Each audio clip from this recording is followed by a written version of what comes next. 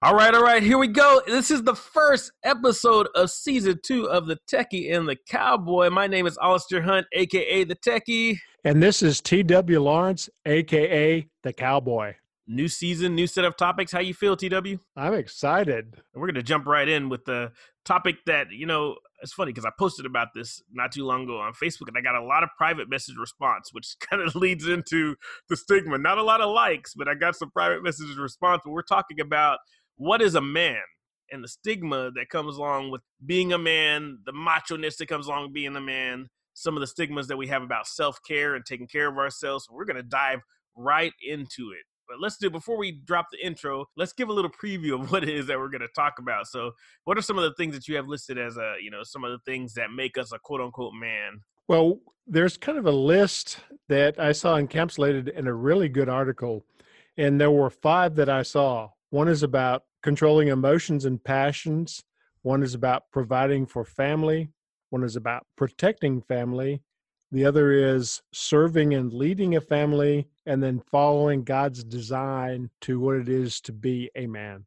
Absolutely. So we're going to hop into all of these right after we drop our brand new Techie and the Cowboy intro. Let's hit it. And now, a few minutes with 2 of my friends who will soon be yours, the Techie and the Cowboy.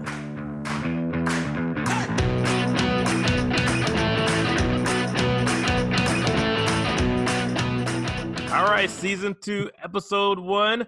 Let's jump right into it. So what is a man to you, TW? I mean, what defines you as a man? Well, one of the things that you have to keep in mind in this discussion is that I'm considerably older than you are, roughly twice your age. So I was raised in the 50s and 60s when the stereotype that we have now was really stirred a good bit in the pot, because just as my father was, most of the men who were adults when I was a kid were veterans of World War II and survivors of the Depression and things like that. So their view of what it took to be that person had been seasoned in those 2 very big events. And at the time, women were mostly stay-at-home moms. Most people didn't know the difference until World War II came along, when all the men were overseas and we got Rosie the Riveter and women started going out. And that was the beginning of the change. And the change is carried on to this day. So that being raised by my father, who gave me a set of 18 rules, my view of what it takes to be a man might be, let's call it more Neanderthal than what yours is, having grown up differently. Absolutely. And it's funny because I'm in that Generation X, that's right in the middle of everything. Like, my generation got to see the internet become a thing. We've lived in a world without technology being a dependency and technology being a dependency. So I've got to really live in that transition generation where I've seen kind of both sides of it. So being raised by a dad like you, who came up in an era where it is that he instilled a lot of things on what men do. Men don't hit women, which are good things to be able to instill into you, but also men are the providers and always take care of the family, with all the stigmas that associated with that. And then also being an era where I see lots of stay-at-home dads and have friends that are stay-at-home dads or that work from home. And being somebody who it is that whenever my now 9-year-old, he got to hang out with me. He never had to go into daycare. So he hung out with me a good majority of the time. So I got to be I wasn't a stay-at-home dad, but I got to be the dad that watched the kid as well. So it's very interesting being able to be on both sides of the fence and seeing both sides of it. Another thing that contributes to that is you have to remember that in my relationship, in my marriage, my wife was close to my age, is a year or so younger. And so she grew up kind of with the same thing. She watched her father, who was a veteran of World War II, and how he treated her mom, that kind of thing. So the expectations for me are different than you and your wife. For example, one of the rules that she really enjoys is, the rule I have is that Lawrence women don't pump gas. Whenever we go, if we're in her car, my car, whatever, I'm always the one that gets out and pumps the gas. She does not unless she's by herself.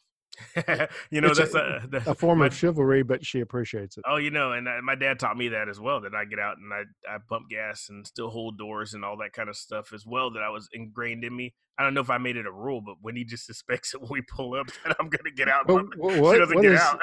Yeah, well, what is unusual is that the younger of two daughters that Fran has. We're all together doing something. It was just Fran, me, and the girl. And we pulled into Costco, and it was time to get gas. And we were in Fran's car, and Fran was driving. I got out, pumped the gas, got back in, but no big deal. Later on, the daughter said to Fran, "Does he always pump the gas? My husband has never gotten out in the 11 years we've been married."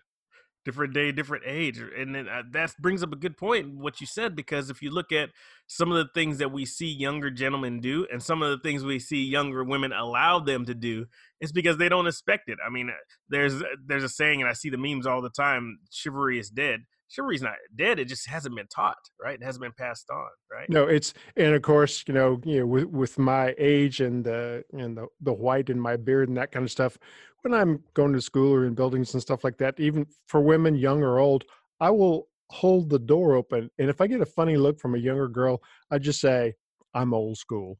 And they go, "Oh, okay, yeah, you're one of those old guys that does this kind of stuff." So to be expected. So I get to do what I was trained to do and not offend anyone, because they say, "Okay, you're from a different generation. You expect that. We'll go along with it." But it's convenient. Even today, I was at the post office, and there was a woman who parked in the handicap spot right in front of the post office. As I was going in, I could see she was having trouble walking. She did not have a walker, but I stood there and I held the door, and she said, "Thank you, young man." And I said, "You're welcome." And I went on to my car.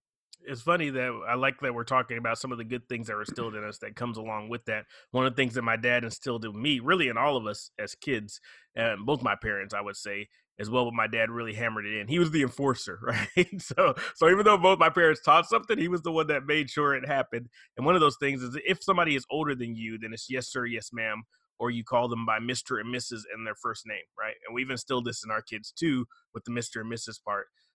And then the yes, ma'am, and yes, sir. My kids hear me do it all the time.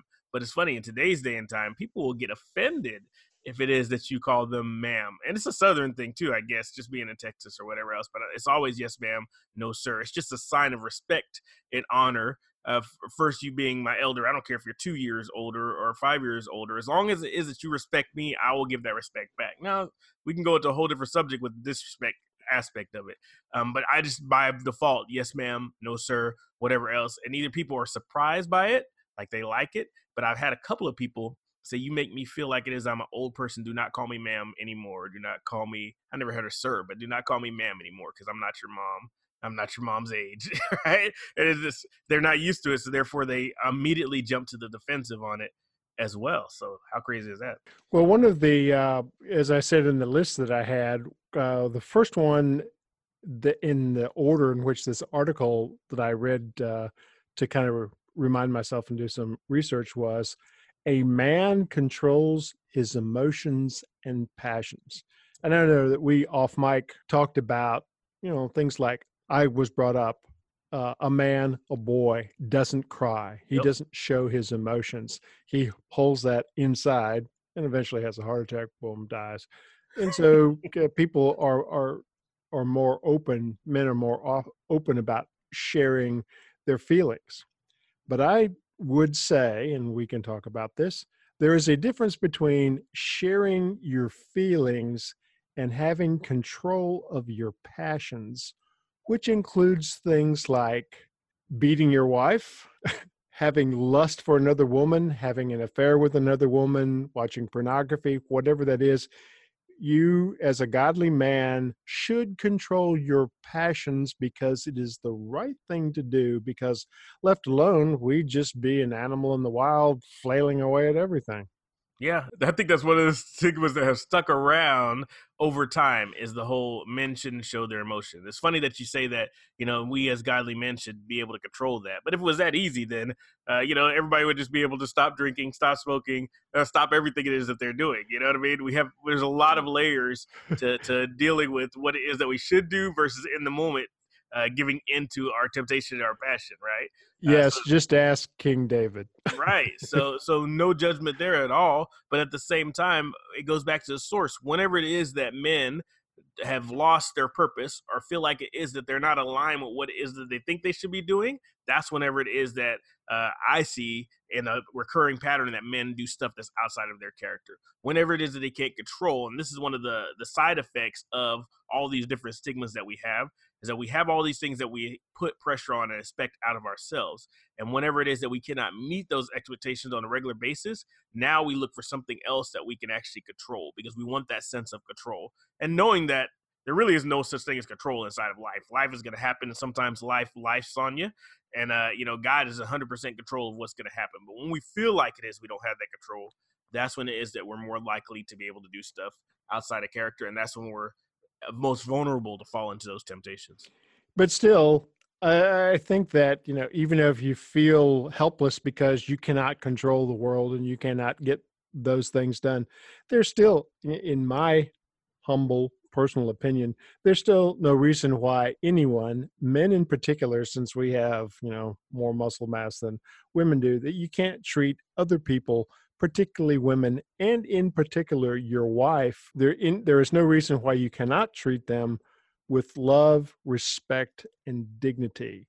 That's part of the definition of a man, because he feels comfortable enough with himself, knowing that he is a child of God, and that if he is a believer, he is saved, that I can treat people with the way that I am treated by the Father and the Son.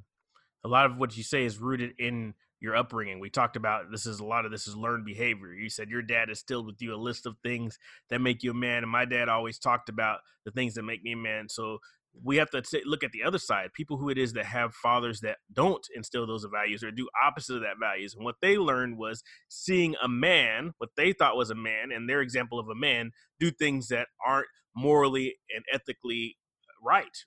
And so they learn this behavior, and they have to unlearn and make a decision to switch, whether it's decision to be able to follow the Lord, whether it's decision that they're just not going to be the same person that their dad was. But at some point they have to make that decision, that switch, that they're not going to be that, and they're going to be something else. That doesn't mean that some of those things don't come back to haunt them. Some of those learned patterns, behavior that are subconsciously planted don't come back to haunt them. It just means that they have to work twice as hard. So much respect for those people who have made a conscious decision to be able to do something else, do something different than what it is that they saw, what it is that they learned. I know one of my friends who came up in a household of all guys, his uncles, his dads, or whatever else, that abused their wives and spoke horribly to their wives, like verbally and mentally abused their wives. And so he made a conscious decision that he was not going to be that person.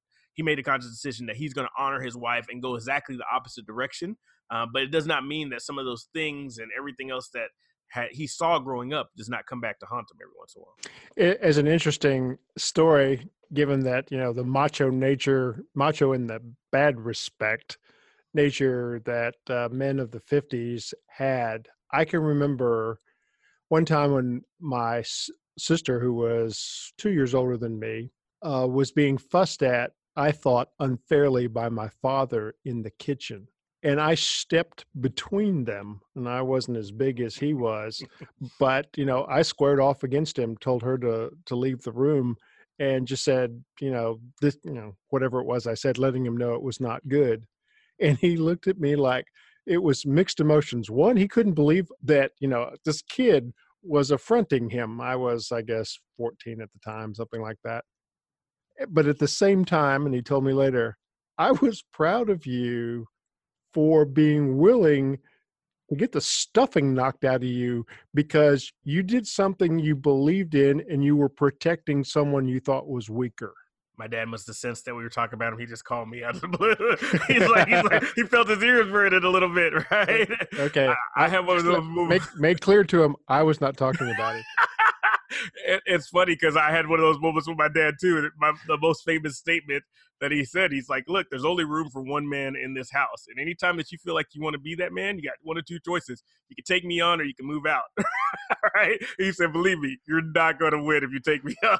Right? Well, it was that moment in the in our relationship that I remembered for the first time in a long time that my dad boxed in college. Like, oh, yeah, I'd kind of forgotten that. But fortunately, he was just kind of whapping on my shoulders as opposed to my face. Yeah, yeah. It never got to that point. I bowed down quickly. My dad is not a smaller dude than me, especially at that time. But do you know you know what it's like later on in life when you're managing a group of people and stuff? I remember what first time I ever said it in this meeting, and it was mostly guys that in my group. I said, you know, it's kind of like that time you had that first fist fight with your dad, and they all went, "What?"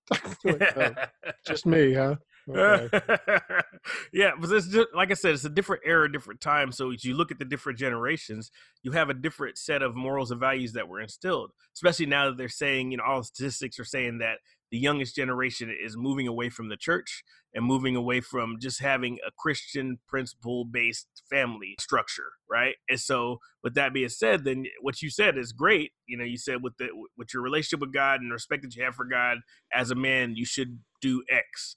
But what happens whenever it is that that person has A, never been taught those things, and B, doesn't have a foundation that's based in a God or a Christian values? Well, I know have talked about it before. That is a reason that some young men gravitate toward gangs is because they get the feeling of acceptance. They get the feeling of a role model with the hierarchy being up there, and they learn what they think is being a man. It's being a man of the gang. So they learn that aspect, whereas I and you learn the Christian aspect of it. I remember reading one of the ball players. He said that. He said, whenever it is that I was living in the projects, he said, I saw the guys who respected their wives. I saw them that worked and everything else like that, but they never seemed to have time for anybody besides their work, their family, and they really focused on that. So they were kind of distant to me. But the ones that did pay attention to me were the ones that said you need to womanize, and the ones that were the pimps and the drug dealers and the gang members or whatever else, those took me under their wing because they wanted another person to be able to join their crew, right? So those are the ones that paid a lot of attention. Those are the ones that you aspired to be. Those are the ones that were driving the cars that you wanted to be able to drive, and doing the things and wearing the stuff that you wanted to be able to wear. He said, I had access to those people, but those people were trying to get out of the projects. Those people were trying to leave. So they were laser focused on what they need to take care of, their family, the work, and what's going on in their world. They weren't looking to be able to help people like me. So he said, I was raised by the wrong type of people. Matter of fact, it was a Christian rapper, it wasn't a ball player. Christian rapper said that. He said, I was raised by the wrong type of people by default because I didn't have a father in the home and I was looking for that father figure, and they were the closest thing available to me. Yeah, and it's too bad, of course, with kids that young, they don't have the perspective of age. They can't look ahead and say, living this life ultimately is not satisfying. Yeah, I can get the clothes, I can get the cars, I can get the drugs, whatever, but still I'm left empty. Yeah, and he said that he didn't even know there was a way out. To him, the only way that you would be able to get out is if it is that you became an NFL, NBA player, right? Or you became somebody famous that way, like a rapper or whatever else. So he said his exits to his situation were so far out of his reach that he didn't even think about that. All right, so what's number 2? What do we got else on the list? Number 2 is a man provides for his family. Man provides for his family. This is a big one. If we look at 1 Timothy 5:8, it says, anyone who does not provide for their relatives and especially for their own households has denied the faith and is worse than an unbeliever.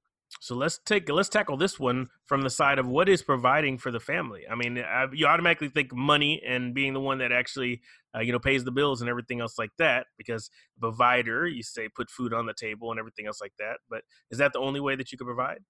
No, I don't think so. Particularly in this day and age, it takes, 2 incomes to keep a household together. How single moms do it, I guess, with assistance and that kind of thing, or a single dad does it, is really tough. But still, as you say, it's more than just providing meals and a household. It's providing for providing them love, encouraging them, helping them to grow, hopefully grow in a Christian way as well. and basically take responsibility and acknowledge that responsibility. I was responsible for bringing them into the world. As long as I'm here, I'm going to do what I can to help them be prepared for them existing in this world and doing that. I mean, even like look at the bears in Yellowstone. They teach their cubs how to climb a tree. Things get bad, up the tree. Deer teach you how to run away and be mindful of predators and lie down when you got the foliage. So they teach their young that as well. They are providing for their families. I think this is one of the most important stigmas that we need to help men get over is, this whole, I have to be the one that's bringing all the money. I know at least 3 males, who it is, one of which I was Stephen Minister for, who it is that once it is that they lost their job, or once it is that their income adjusted, or once it is that their wives made more money than them, it was such a stigma to them that they started acting outside their character. Again, whenever it is that you feel like you don't have control, you look for areas that you could have control in. And because they have been raised that I'm supposed to be the one of which believed that the wife should stay at home and not work at all. I should be the sole provider for the family. That's my job as a man. In his words, right? And so all of a sudden, whenever he gets laid off, something beyond his control, and the wife now is the one that's bringing the income, it taxed him so much that he went into drugs and alcohol and other things to be able to self-medicate, right? So that stigma could be something that's really powerful and help bring somebody down, which kind of leads into why it is that we need self-care. We need to make sure it is that we're taking care of ourselves along with the family as well. The next one kind of goes along with that, and that is a man protects his family. Now, this one I do agree with, right? I do believe that you are the protector of your family. When it comes to kids, and I say this all the time when I'm speaking, half of it's guesswork anyways. We're guessing about what it is that we're doing based on what it is that we know, what we've read, what we've been taught. But the other part is that all you can do is to be able to give them as much of a solid foundation as possible and hope that once it is that they get to the age where they start making their own decisions, probably in their teens, that they will listen to what it is that you say. So when we say protector, yes, we look out for them, yes, whatever else, but there's a thin line between protector and control, somebody who tries to control their family and protect their family. I think that I can see in basically the vicinity that I live in, which is I'm at the edge of some affluent people, that you can also shy away from really protecting your offspring by giving them too much, too soon, and too easily. Yeah. That taking it from there to when they go out by themselves and things are not given to them, they have a rougher time adjusting. The opposite side of that is withholding them from too much and trying to protect them from too much. So when they get out there in the real world, we saw this a lot whenever we got to college. Those kids that had been super protected and overprotected. Like helicopter parents? Yeah, the ones that had the helicopter parents and the ones who had been taken away from everything. As soon as they got that taste of freedom, they went completely the opposite direction. These are the ones that got sloshed at the parties. These are the ones that were doing all the stuff that they weren't allowed to do. They wanted to experience it all their freshman year, a lot of which never came back after the freshman year because they had too much fun or they did too much that way. So there is such a thing as trying to overprotect or trying to control your family versus trying to protect them. Right. Number 4 is a man serves and leads his family. The analogy there comes from Ephesians 5, where it says, "For the husband is the head of the wife, as Christ is the head of the church." Goes on to say, "Now as the church submits to Christ, so wives should submit to their husbands in everything." So I think that's been one of the verses of the Bible that has been misread. In the Christian sense, there still has to be one person who's, I guess, responsible for taking the initiative of things. And in this case, taking the initiative to make sure that the family is walking the path in a Christian way, hopefully looking for the path that specifically God has laid out for each of them. And if it's done correctly, then it should be a unit. The husband and wife as a unit should have a united front when it comes to this opinion on what to do with the family and how it is to be able to lead the family. Both of them have to be on the same page, though, and that's a big issue as well. Well, interestingly, I have 2 sets of friends, one of whom just has a 6 or 7 week old baby and is learning to be a dad. And he finally said, "Okay, so my wife and I have figured out when it's time to change the baby, I do A, B, and C, and she does X, Y, and Z. Before that, we were, all of us is doing it. We're both losing sleep. Okay. So they worked out the shared responsibilities of being a parent. Whereas the people who have, say, kids in junior high school and stuff talk about, again, shared responsibilities where one of the parents is the one that does all the, I'd say, counseling and encouragement and doing that. And the other one is there to make sure that understand these are the rules that your mother and I, or your father and I, have agreed are the rules that you will live by. And oh, by the way, I am the primary enforcer. Yep. So you kind of got good cop, bad cop, but they have split the duties and they are serving their family, but still, according to scripture, the man, if he is capable of doing so, is the one who tends to take the initiative with that. And that could be that can wear out a guy. You know what I mean? Having to be the enforcer all the time, having to be the one that actually enforces. And I've seen families where it's the opposite direction. The dad is the fun one. The dad's the one that doesn't have to enforce. The mom's always enforcing, and the dad's the one that comes in and actually does the fun stuff, right? Which will wear on the mom all the time because it seems like the mom is the bad guy and the dad is the one that's like, oh, well, your mom said, so we got to go do it, right? But then I've seen the more likely scenario, the one that I see most in my friends, is where it is that the dad is working all the time and doing all of the work. And when he comes home, and then, oh, wait till your dad gets home, the famous statement, wait till your dad gets home, I'm going to tell him. And he becomes the enforcer. So he has to be the one that actually, puts the foot down and puts the nail down and does the discipline and all of that kind of stuff. Either side can be very, very wearing on a relationship. What do we got next on the list? A man follows God's design for true masculinity. And that comes from Micah. It says, he, meaning God, he has shown you, O man, what is good. And what does the Lord require of you? To act justly, to love mercy, and to walk humbly with your God. So this tenet of being a true man is to recognize that you should be just. Mercy is a form of, it's at one end of justice, showing mercy, but it also talks about being humble, not thinking you're better than everybody else, not being too macho, not beating up on everybody, particularly your kids and your wife, but also to walk and have a relationship with God. Man, you can almost do a whole podcast session on just that one point by itself. And I wish there was a 101 class that taught these different principles that every man had to be able to take. But again, I think it goes back to your dedication and your devotion, to be able to want to be a better man and doing the research and finding the different mentors or whatever else to be able to help you to learn these principles. Well, one of the things that I think is kind of a misnomer in this day and age, that I sent you a cartoon drawing that a guy did of me in college, and it's me look like a caveman holding a club and having a loincloth and that kind of stuff. And I jokingly say, yes, I am, by today's standards, I am a Neanderthal. It's another way of saying I am old school. But the difference is I don't think that I have to prove anything to anyone by being aggressive.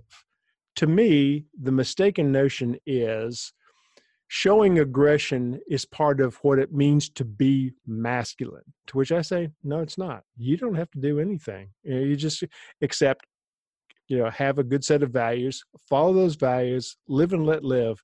But if somebody crosses the line, is a threat to you and your family, then you can begin to show your stronger side. But you don't have to, it takes nothing away from anybody for me to hold a door for anyone. It would be different if I, leered at the women, made comments about the women, that kind of stuff.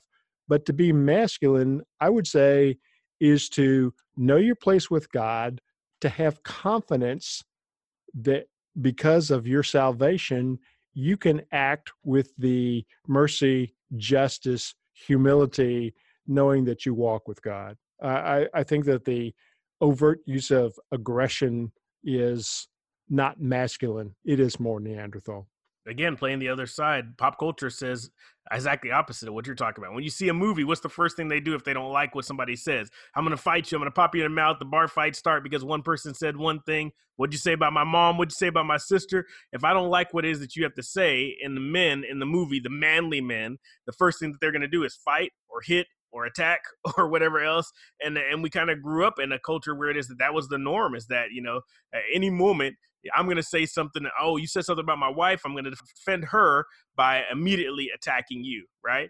And I always said, I'm the nicest guy in the world until it is that you assault my family or assault my wife. Then we have a whole different situation on our hands, right? It's different Alistair comes out. Probably the Pizarro side comes out of me when it comes to that. But like you said, we have enough spiritual and maturity in general to be able to know when it's time to be able to turn that on and off. Think about the people who don't. Think about the people who grew up with, again, all the different idols that immediately go to fighting, or they grew up with just pop culture being their mentor, being their dad, then it's easy for them to just be able to go to the aggression side. Sure. And having dabbled a little bit into screenwriting, I can tell you that one of the things that the movies use as a device is to show conflict. That's what draws the audience in. That's what keeps the audience engaged. That's what, oh my gosh, what's going to happen? It is conflict, and them perpetuating this kind of behavior. If everybody acted like Pollyanna in a Walt Disney movie, nobody would go to the movie. So that's why, that's there. Oh, but it's a quick way to be able to escalate the situation in a short amount of time. They just start a fight. Sure. It's one of those things that, I won't start fights, but if I am physically threatened, or particularly if you threaten my wife, it's kind of like, okay, today is a good day to die and I'm taking you with me. So to perpetuate this fight if you want to, but you're not getting off scot-free. Well, you got the John Wick type of movies. Over 3 movies, he's, enacting a vengeance by killing everybody in sight, right? I mean, it's one of the most popular movies of his time right now, is you have these movies where it is that the vengeance, the anger, the whatever else, the way to be able to fix that is to be able to take massive aggression, right? So again, it's just creating that polar opposites and teaching men that there's another way to be able to deal with it, which kind of goes into what I want to be as our closing point as we run out of time here, which is self-care. And the importance of taking care of yourself, asking for help, looking for resources to be able to get help, which is just not common among men, almost to a point where it is that men are afraid to, or it's very secretive whenever it is that they finally decide that they need some self-care. Yes, the recognizing when a person, man or woman, but men, since we're talking about it, have reached the end of their own individual resources from doing something for themselves, by themselves, and say, this is beyond me. I need help, because as a responsible person, I need to be able to function at this level. And right now I cannot, and I can't seem to heal myself. So I need a third party to work this out. Usually it gets to the extremes before it is that guys get to that point. When dealing with grief, especially, or when dealing with whatever else, our whole immediate impulse is to be able to internalize it. Like you said, keep it in until it is that you crack. But the reality of it is that we do need help. There's certain points where it is that we are overwhelmed and we do need to be able to reach out. Like recently I told TW this, I was like, I decided I wanted to be able to go and start to see a counselor, just to be able to talk about all the pressures of being an entrepreneur with several businesses and being a dad and being, the leader in my church and all this different stuff like that. I felt like, okay, this is a time. I heard another gentleman talk about on a podcast how it is that he actually getting self-care was the best thing that he could have did as an entrepreneur, just to have somebody to be able to help him work through all of the different things that are going on in his life.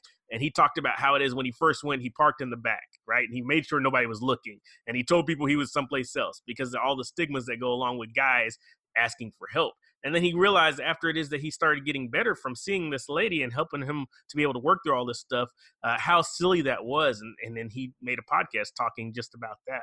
And I realized that whenever I went to go get counseling, I was doing the same thing, right? I didn't necessarily want to tell anybody that I was going, and I was trying to find somebody who was on a different side. It wasn't even a conscious thing. It was a subconscious thing. So I want to encourage men, if it is that you feel like you need help, go get it.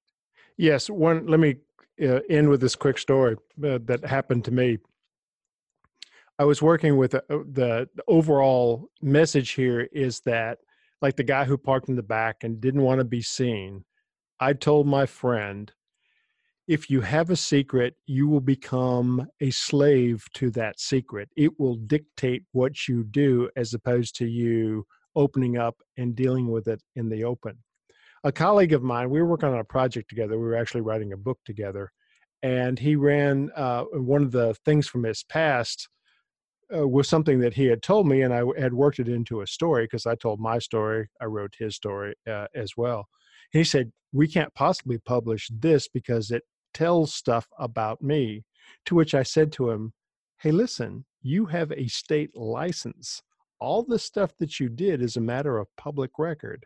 And he goes, no, it's not. So I went to the website, found him in the appropriate state licensure thing, published all this stuff, put it in an envelope, stuck it on his front porch, and emailed him that. I said, look at the envelope I've got.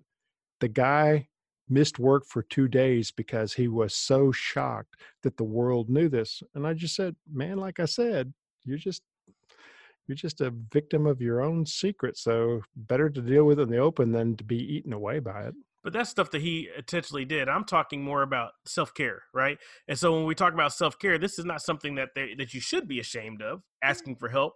But the male stigma actually tells you that, you shouldn't have to, like you said, don't cry, be tough, be whatever else, and so on and so forth. So you immediately go to that place of being ashamed to be able to ask for help.